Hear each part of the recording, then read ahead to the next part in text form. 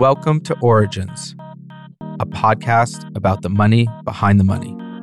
This podcast is created by Notation, a first-check venture capital firm based in Brooklyn, New York. We invest in amazing technical teams and projects in New York City on day zero. You can find us on Twitter at Notation Capital. This season of Origins is sponsored by Silicon Valley Bank and Cooley LLP. Silicon Valley Bank is the bank of the world's most innovative companies and their investors, with a dedicated practice for emerging managers. They've been friends and partners to Notation since the beginning. To learn more about SVB's services, visit svb.com. Cooley LLP is the global law firm for tech, life sciences, and other high-growth industries. It's the world's most active venture capital law firm in forming funds and completing investments. We've worked with Cooley since the very beginning. They've helped us form both Notation funds. We recommend them to all the startups that we work with and many of our VC peers as well. Learn more about the firm and check out its dedicated site for startups and investors at cooleygo.com. Shanlin Ma is the CEO and founder of Zola. She previously held senior product roles at Gilt Group, Chloe and Isabel, and Yahoo. She's an active angel investor in New York, and we're very fortunate to count her as an LP at Notation. Shan. Hi. Thank you for joining us. Thanks for inviting me. So happy to have you. So I think to start, it'd be great just to get quick rundown on your background and where you grew up and some of the backstory. Mm-hmm. Sure. So my background is that I was born in Singapore. I grew up in Australia and moved to the US because I really wanted to be a part of the technology revolution that was underway. And growing up in Australia, you feel it's an incredible place to grow up, but it's also really remote. And right. you kind of reading about all the great things going on in the world at that point in time, that was really the beginning of the internet right. revolution, with companies like Yahoo and eBay and right. Amazon and Google just starting. And that was at the time when I was thinking, what would I like to be working in? And found that all the action was in Silicon Valley. And so this was in around the .com, early 2000s. You grew up your teenage years in Australia? Yes. And were you a tech nerd? I guess so, right? I don't even think there was such a thing as a tech nerd. Right. I remember that in my first year of undergrad college, I was 17 and I had 2 to 3 different jobs that I was doing apart from going to school full time to support myself. And the first thing that I bought with my first full time paycheck was a computer, and it was life changing. I was a pizza waitress, and I would, while I was waiting tables and bringing pizzas to table, I would calculate in my head the percentage of the computer that I had just purchased via that day's hours. So, what was the computer? Oh, it's so embarrassing. Yeah, it was a PC. Oh, I don't remember. So it sounds like you were a tech nerd.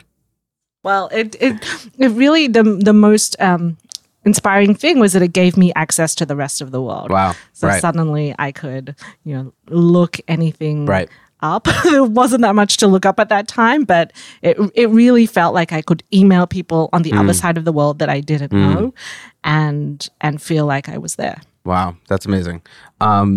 So you moved to Australia as a little kid? Yes. Yes. And grew up there and went to college there too?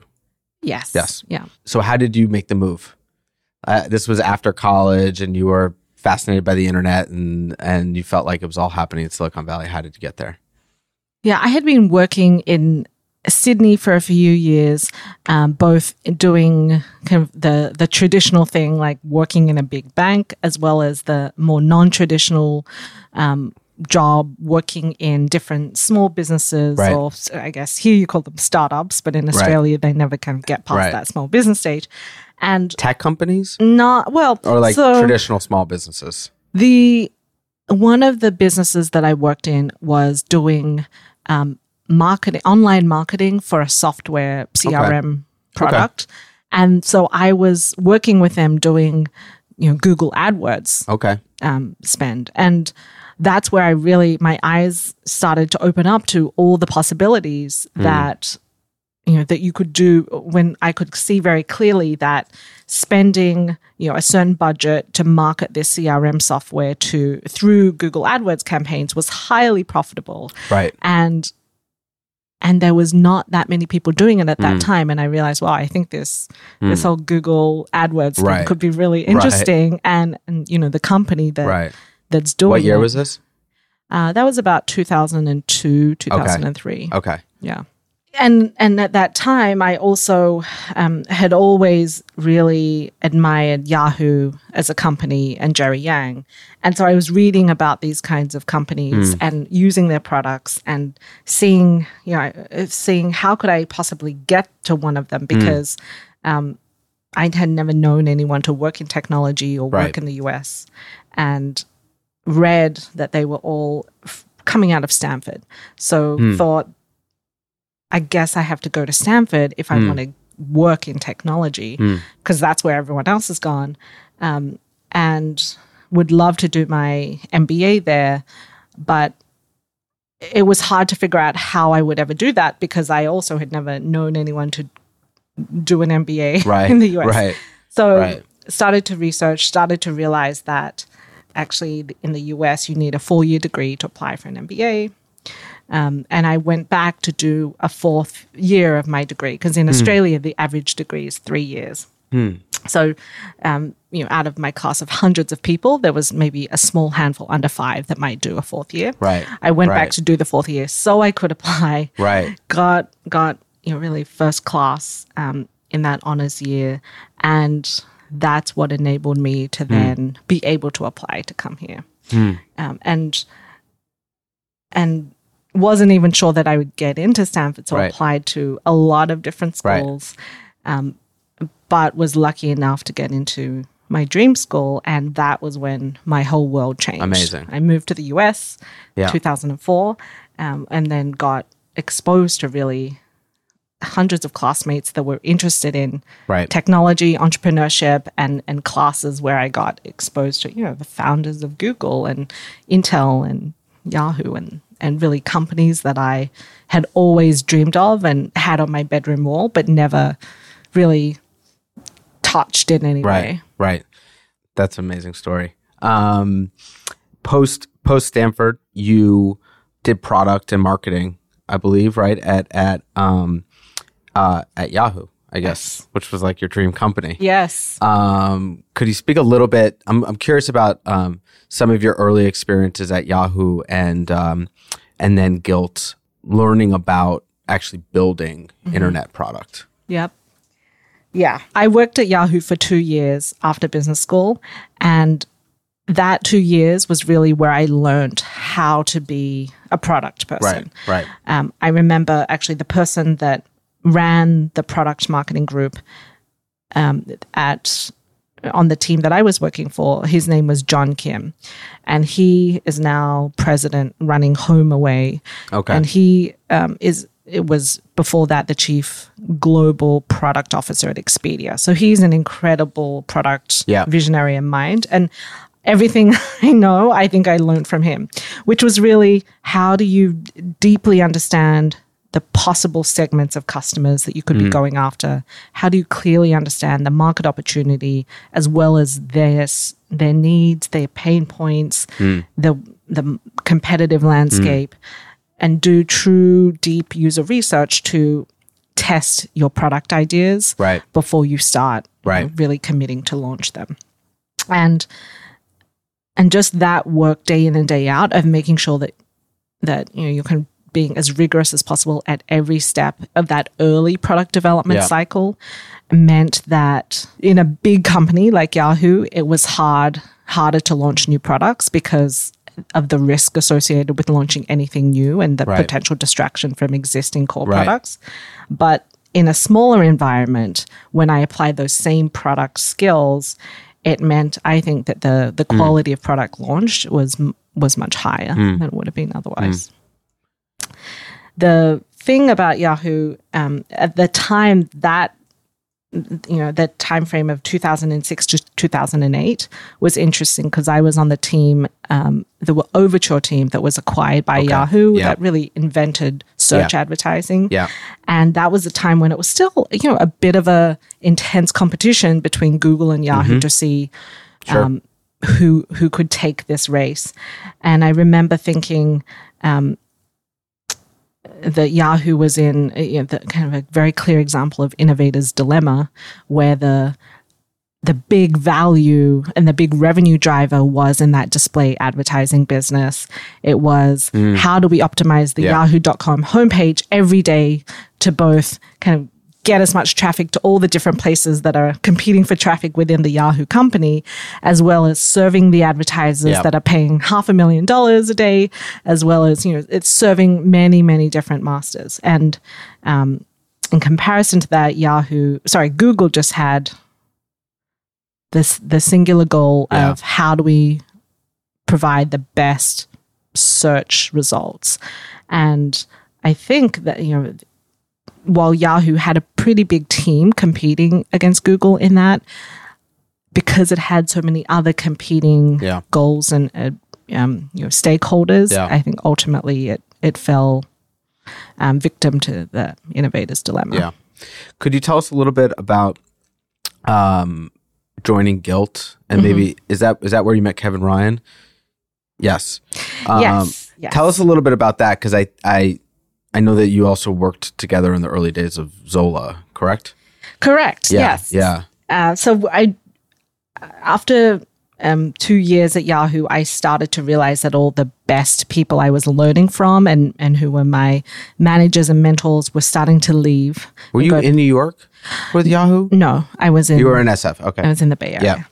And so I thought that was not a good sign, and wanted to really go to a smaller startup where I could have a greater impact and also just get to launch products. Yeah. And was looking in the Bay Area, but at that time was also starting to shop on the new site called Gilt. Okay. Which was just emerging. Right. And one day while I was shopping on Gilt, looked at the team page, realized it had an incredible team, a founding team. Yeah. Looked at the jobs page, realized it had the perfect job that I was looking for.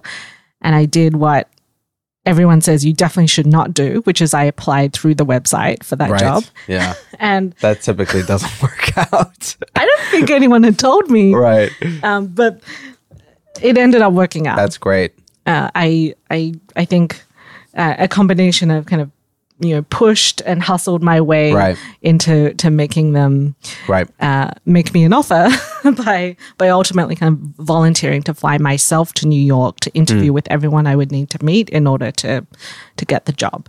And I moved to New York and got to be the first product person at Gilt. Right. Got to really be there during the first 4 years of incredible growth. Yeah. And during that time, we launched a lot of new businesses in expanding into the men's, home, kids, experiences, travel categories, and then got through that experience, was able to launch the mobile apps, which at that time was really when the iPhone was kind of in its early days. Yep. Launched the iPad app while on the same day that the iPad device launched, and because I got to work with Kevin Ryan so closely during the early years, also had the opportunity to pitch an idea for another business that Gilt should get into, which was the food and wine division, and ultimately got the green light to launch and run that, which was kind of like launching a mini startup within the umbrella of a bigger startup. Right. So I guess through that, you went from kind of being like solely focused on product to actually like really building a full-fledged business.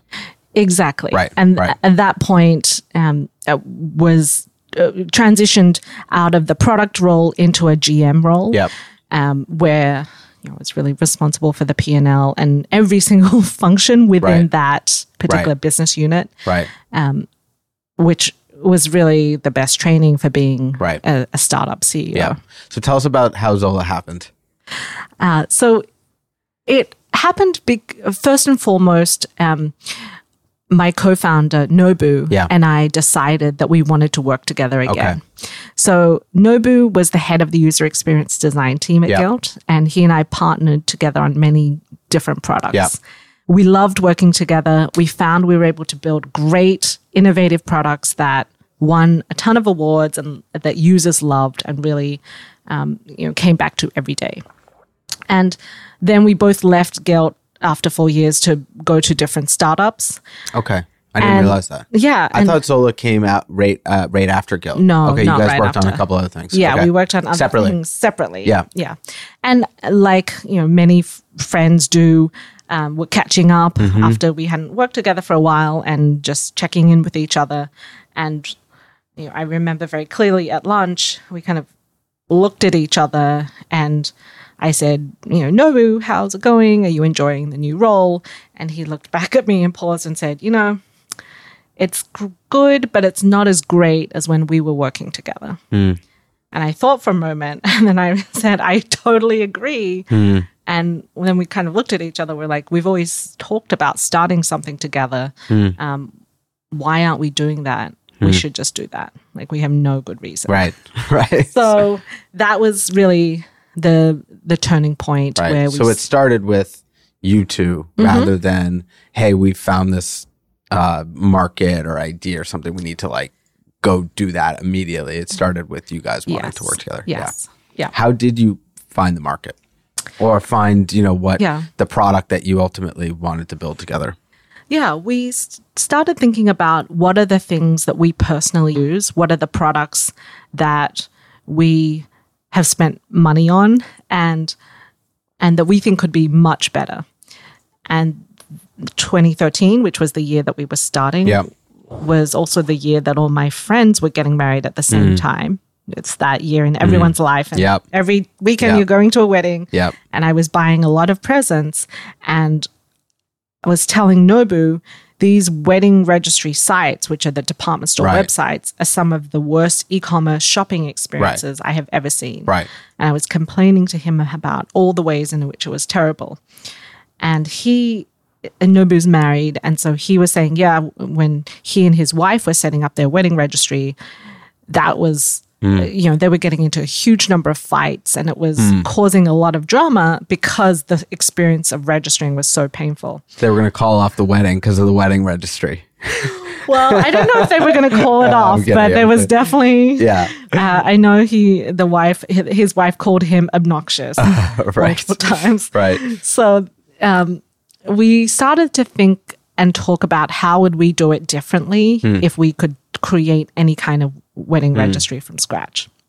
And so really understanding what the user pain points were was a very classic product development process Right. where we went back to all our friends who were getting married in Right. the upcoming years and started to understand what would they want, how were they thinking about their registry, and what was wrong with the current registries today. Yeah. And started to really hear very consistent things, which, 3 big pain points kept coming up in every single conversation. Those were one, couples today, they're millennials, they're getting married older, they live together. So they want experiences as well as products, as well as cash.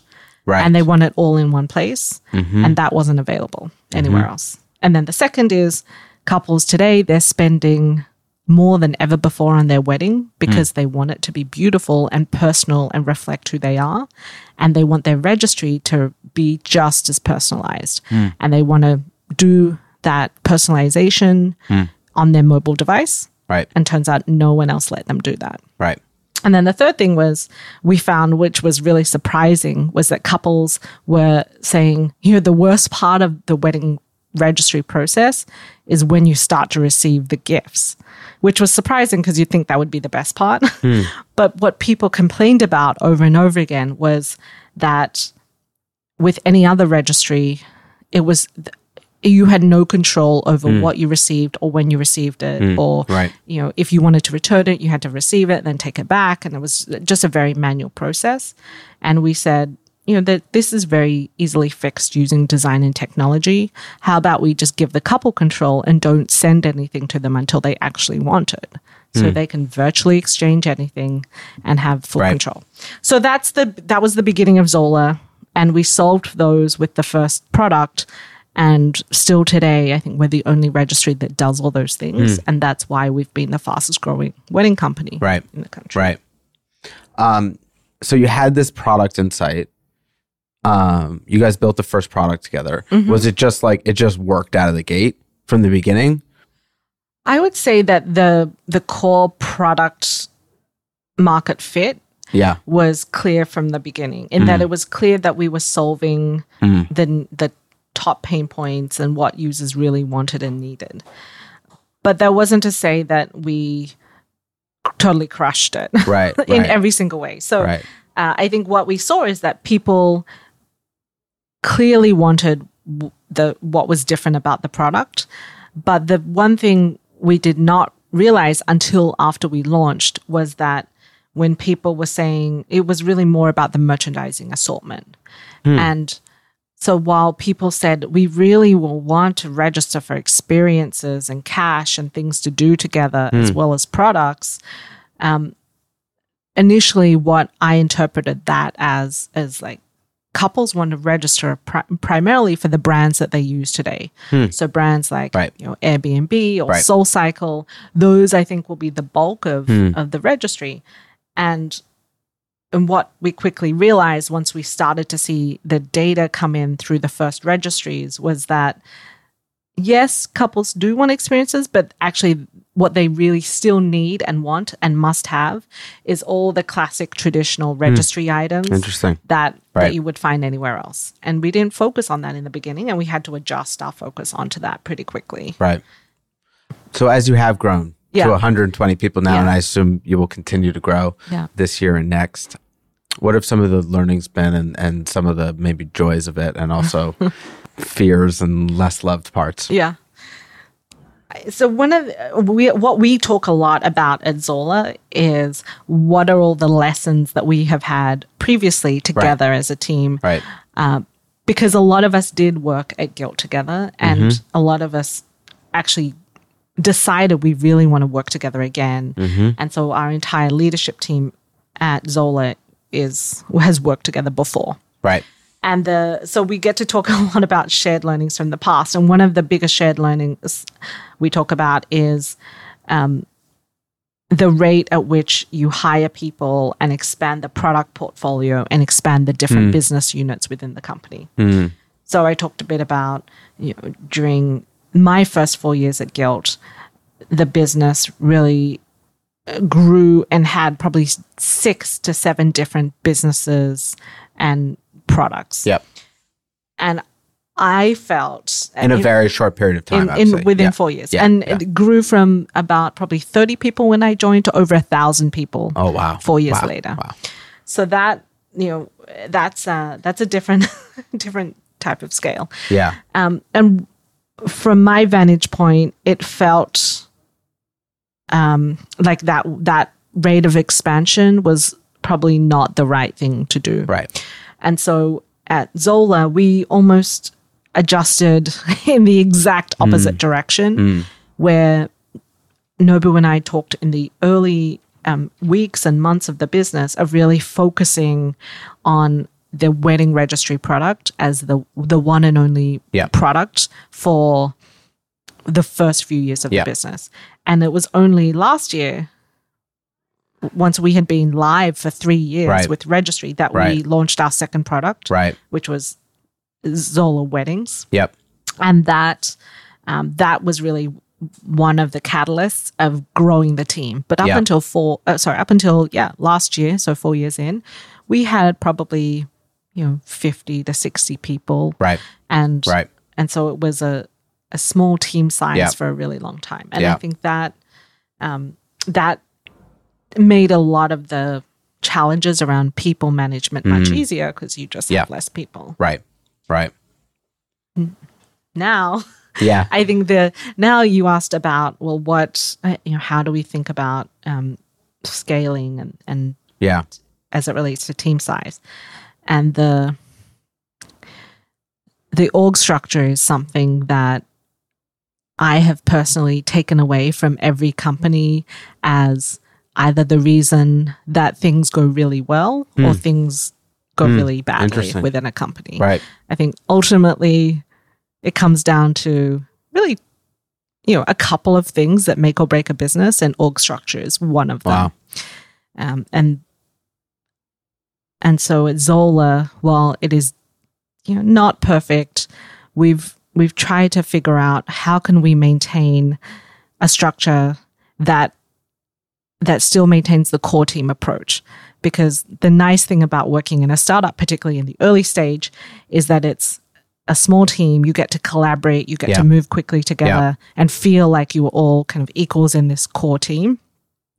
And as a product person, I love the core team approach because that's how I've done my best work. So what I have started to think more and more about recently is, even as we scale with the number of people in the company, how can we always be organizing within core teams around different objectives so that everyone feels like they're still part of a small, fast-moving team. Right. What have been, just personally, like, I'm curious, what have been some of the challenges and fears of you as you've grown? Like, there's always that, I feel like as an organization grows, there's always that bit of nostalgia for the early days when it was really small and lean, and I guess having these core product teams maybe keeps some of that alive, even as the organization grows. But I'm curious, personally, as the organization has grown, some challenges over the last 4 or 5 years. What keeps me up at night is the dual question of, are we growing number of people and number of products too quickly? Or are we growing number of people and number of products not quickly enough? Right. And I guess that's more art than science. I don't think there's ever the right answer. Yeah. If only you could A/B test that, that would be awesome. Right. How do you create balance in your own life? Oh my gosh. This is the hardest question. Yeah. I mean, right, you're CEO of 120 person organization, growing very quickly. I assume it's the bulk of your time. How have you thought about, as the organization continues to grow, creating balance between your work and your life? I don't think I do a lot of it, a lot of balancing. Right. So I do believe that on days and months and weeks where I've been thinking and working 24/7 nonstop about the open questions at Zola, that often it's hard to really take my head out and look at it objectively. Right. And often I think, I wonder if I just had a pause from thinking about it for a moment, that I could actually come back with a more creative and interesting answer. And the way that I try to clear my head is this is a nerdy answer. Yeah. I actually like to think of other businesses. So kind of along the lines of this podcast, just think of other startups that either I'm invested in or my friends have started, where I think about the problems that they're facing or the challenges or questions, and think about, from that company's perspective, how are they answering that question? And if I look at it across 10 companies, I can see 10 different answers, and then kind of helps me think about, how do I apply that to Zola? Right. So that's on a kind of mind clearing. Right. You clear your mind by thinking about other business issues. Got it. I also soul cycle. Okay. Yeah. And I try to meditate. Okay. And I try to hang out with friends, but they all will tell me that I do a terrible job. Right.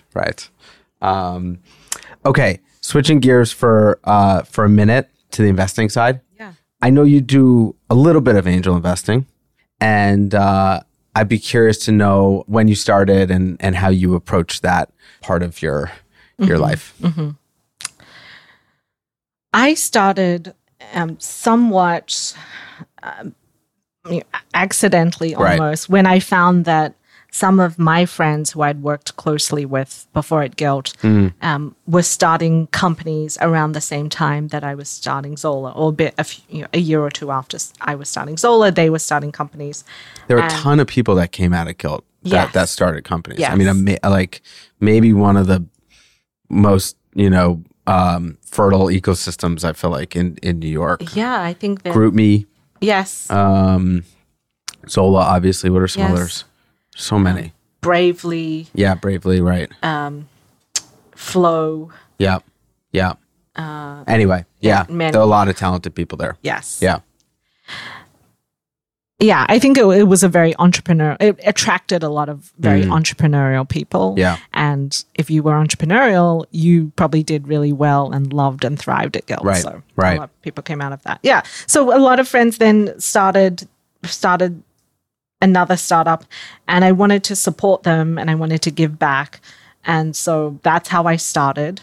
And after, a couple of investments, I realized that I think I have a bit of an unfair advantage in that I had worked with many people very closely who were starting companies, and I could really see whether or not I think they would be, Right. I personally believe they would be great Right. startup founders. So I had unique perspective into them as founders, and then I had a unique perspective into consumer commerce business models, and what I thought might work or not work in a B2B product that Right. serves consumer businesses. Right. So those categories are now things that I tend to invest in, and because it is still very much a weekend hobby, Yeah. I found that I just focus on the companies and the teams where I have unique insight. And Right. while there might be many of other great companies that don't fall into that criteria, that those I don't have time to do the diligence on those. Right.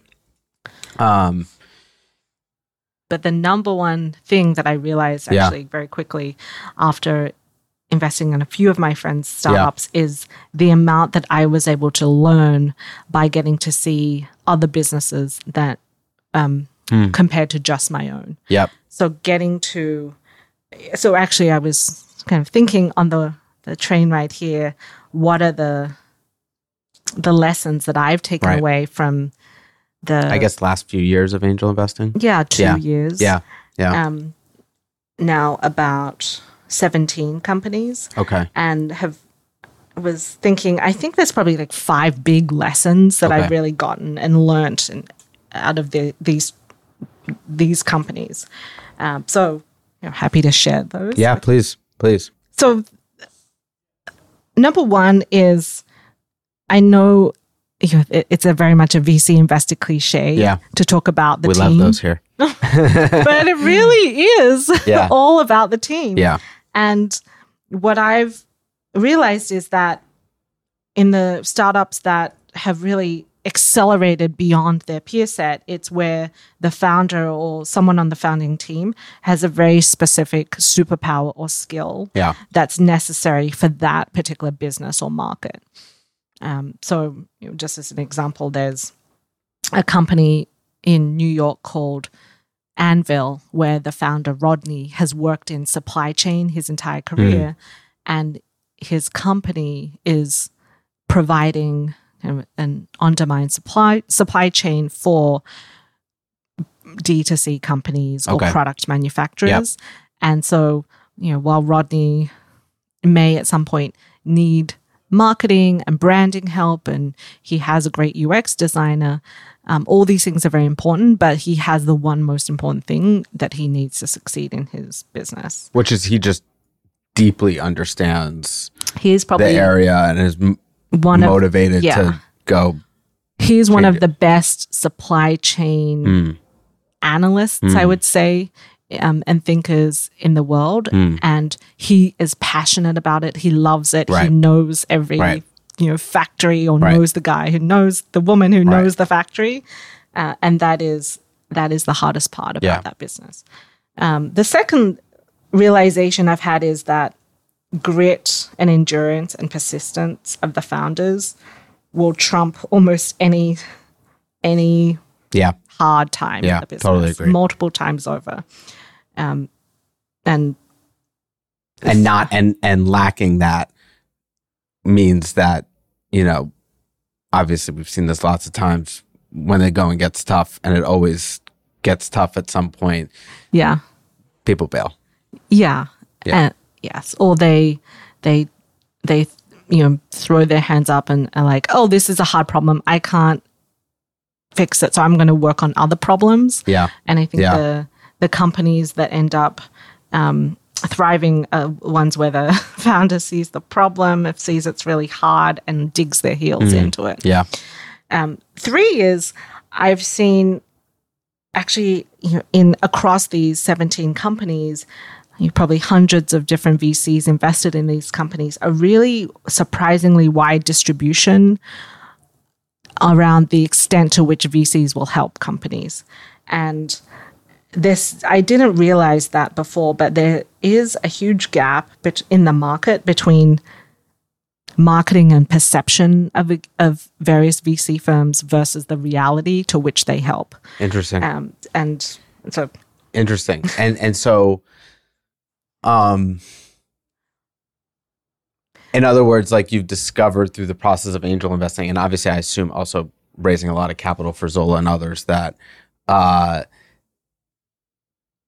just because a VC is maybe perceived as being helpful or really well marketed or whatever else, in many cases, there's other VCs that are super under the radar and actually do better work and are more helpful. Exactly. Exactly. Interesting. What are some of the what are the most helpful areas that you think VCs can move the needle on? Because there's a lot of people also that, and founders and VCs that, particularly actually I think in the last year or two, as some of the VC marketing has gotten a little tired, there's some folks that just say, hey, look, we're financial in nature. We're capital first and foremost, and maybe we'll help here and there. But even really well-respected VC firms, like we had someone actually we interviewed recently, and we were talking about apparently, Founders Fund, for example, primarily, says that they're financial in nature, and they don't have big, platform teams and whatever else, and that seems to work just fine. So I'm curious to know, in your experience, do you think it actually is necessary for a VC firm to add value? And if so, what are the maybe couple key areas that you think have actually moved the needle for you or for other companies that you work with? I would classify the 3 categories of most helpful activity as being help with fundraising, help with hiring, and help with customer acquisition, whether that's big company client acquisition or marketing acquisition. But on the just to illustrate on the fundraising point, I think many, some VCs will say, oh, we will certainly thought partner with you on fundraising, and they'll come up with here's a 10 list of people I like, so you should talk to them. Yep. And that seems to be pretty common amongst the different companies I've seen. The best, most helpful VCs will say, what are you looking for? And let's think about what is really right for this company and this stage. And I'm not just going to give you names of people I know. Let's also think about what about people I don't know. Right. And let's put that list together. And maybe I can't help intro you to them, but at least we've come up with a list that's very tailored for you and not just my top 10 go-to people every time, because we help each other out on deals. Maybe there's some, and also I imagine some of that is driven by a little bit of vulnerability in that, the VC wants to at least be perceived as knowing everyone and knowing all the best, upstream firms, I guess. And it takes a little bit of vulnerability to say, hey, actually, you know what? This firm so-and-so is actually, I think, the best investor here, but I don't know them. So let's figure out a way to get in. Yeah. Interesting. Yeah. Interesting. And you think that is more valuable than just saying, hey, here's the top 5 VC firms and go chat with them. Yes. Yes. Okay. I do. Okay. At the end of the day, I think it comes down to, as a founder and as, I've heard from other founders I work with, you want an investor who is really going to hustle for you because you are really hustling for your company, yourself, and your founders and your investors as well. Right. So I think it becomes really clear who are those people. So the fourth thing that I've realized over the last 2 years is I've seen startups spend, and whether it's spend time or resources on things that I didn't think were worth the investment in the early days, but seeing them invest in certain areas early on has made me think differently about how I invest our resources. So I think the best example that comes to mind here is there's one early stage founder who was really looking for a great best-in-class CTO and didn't have a network in New York, and so was taking a few months to find that person through their network, and they hired an exec search firm to find that CTO, first CTO. And the reason it made me really reflect on the way I do things is because I would never have done that. Right. Just because it's really expensive and it was probably half my seed funding budget to do that. But in seeing him do that, it made me realize that he probably saved months, if not years, of pain because he found an incredible CTO. Things were probably, accelerated versus, what would have happened if he didn't use that search firm. And so ultimately well worth the cash. And then the last thing I'll say is that there's always kind of innovative things that startups will do to really differentiate themselves from competitors in scrappy ways, particularly on the marketing side. And just in getting to see what has worked across 17 different companies has, I think, made me think differently about our marketing and branding. Interesting. As in like some creative, clever, innovative ways beyond just the traditional channels that people think of, like a Google or Facebook or others. Search. Exactly. Yeah, and the example I can think of here is Hawthorne, which is a New York startup that's building a personalized men's body brand and fragrance brand. They did a collaboration with this up-and-coming NBA star called Zach LaVine, where they did a product collaboration with him. He then tweeted out multiple times a day the limited edition number of bottles that were left, and it was related to games that he was playing. Right. And so bringing that up-and-coming star in a certain on a certain team where they saw they had a lot of already kind of influential customers and partnering with that star to build his brand through a product collaboration, I think was smart for a startup that does not have a huge budget. Right. You're, in addition to being an angel investor, you're an investor in a few funds. Is that correct? Two. One of them is ours. Thank you for that notation. And we really appreciate it, and excited to have you part of it. I appreciate it too. Tell me about the other fund. The other fund is Female Founders Fund. Yeah, and which is here in New York. Also in New York. Yeah, and So really the reason or the way this, both came to be about is pretty unique. But the Female Founders Fund started after Zola started. And so met Anu, the founder of that fund, once we were a year or so into Zola. And we didn't know each other, but she just kept hustling to get into Zola. And I really admired that she would not give up. Like she really... And like what? Like emailing texting. That's awesome. Multiple times. Right. She just would not take no for an answer. Right. That's awesome. And I thought, wow, I like that. So first of all, I don't think I've ever had that level of persistence. Yep. from any other person or context. But then once she actually invested, I found that the Female Founders Fund was one of the most helpful investors, even though they didn't have a huge share of the company. They went above and beyond on every single thing I asked them to help with, whether it was hiring, marketing, partnerships. And it wasn't just that they helped when they could. They helped when I most needed help. And so when I started to speak to other founders who were in Female Founders Fund, they all said exactly the same thing. They were all like, oh, I can't believe how incredibly helpful they are. And actually many of the other founders in the portfolio also say, if I ever have the opportunity, I would also love to invest. So now, good friends with the founding team and all the other founders there, and really believe, obviously, in the power of female founders. Yes, good. We can end there, but I'm curious. Just anything else you'd like to add? I know you're a listener of Origins. Yes, I love the Origins. I'm podcast. I'm curious why.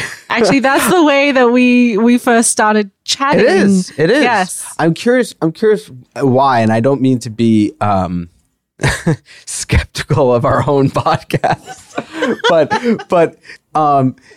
as a founder, like as someone looking for feedback, really more than anything, as a founder, what intrigued you about it? And maybe this is, and I don't want this to be self-serving, self-aggrandizing, but I'm curious what intrigues you, and maybe what we could be doing similarly or different going forward. Well, as a first-time founder, in the early rounds of fundraising, I was so focused on just raising the round that I didn't really step back to think about who am I bringing onto the Zola team, and ultimately who is this going to advantage and benefit when Zola is a great outcome. And I think what I've realized in subsequent rounds is that if all goes well, myself and many people on my team are going to be working our guts out for many years to come.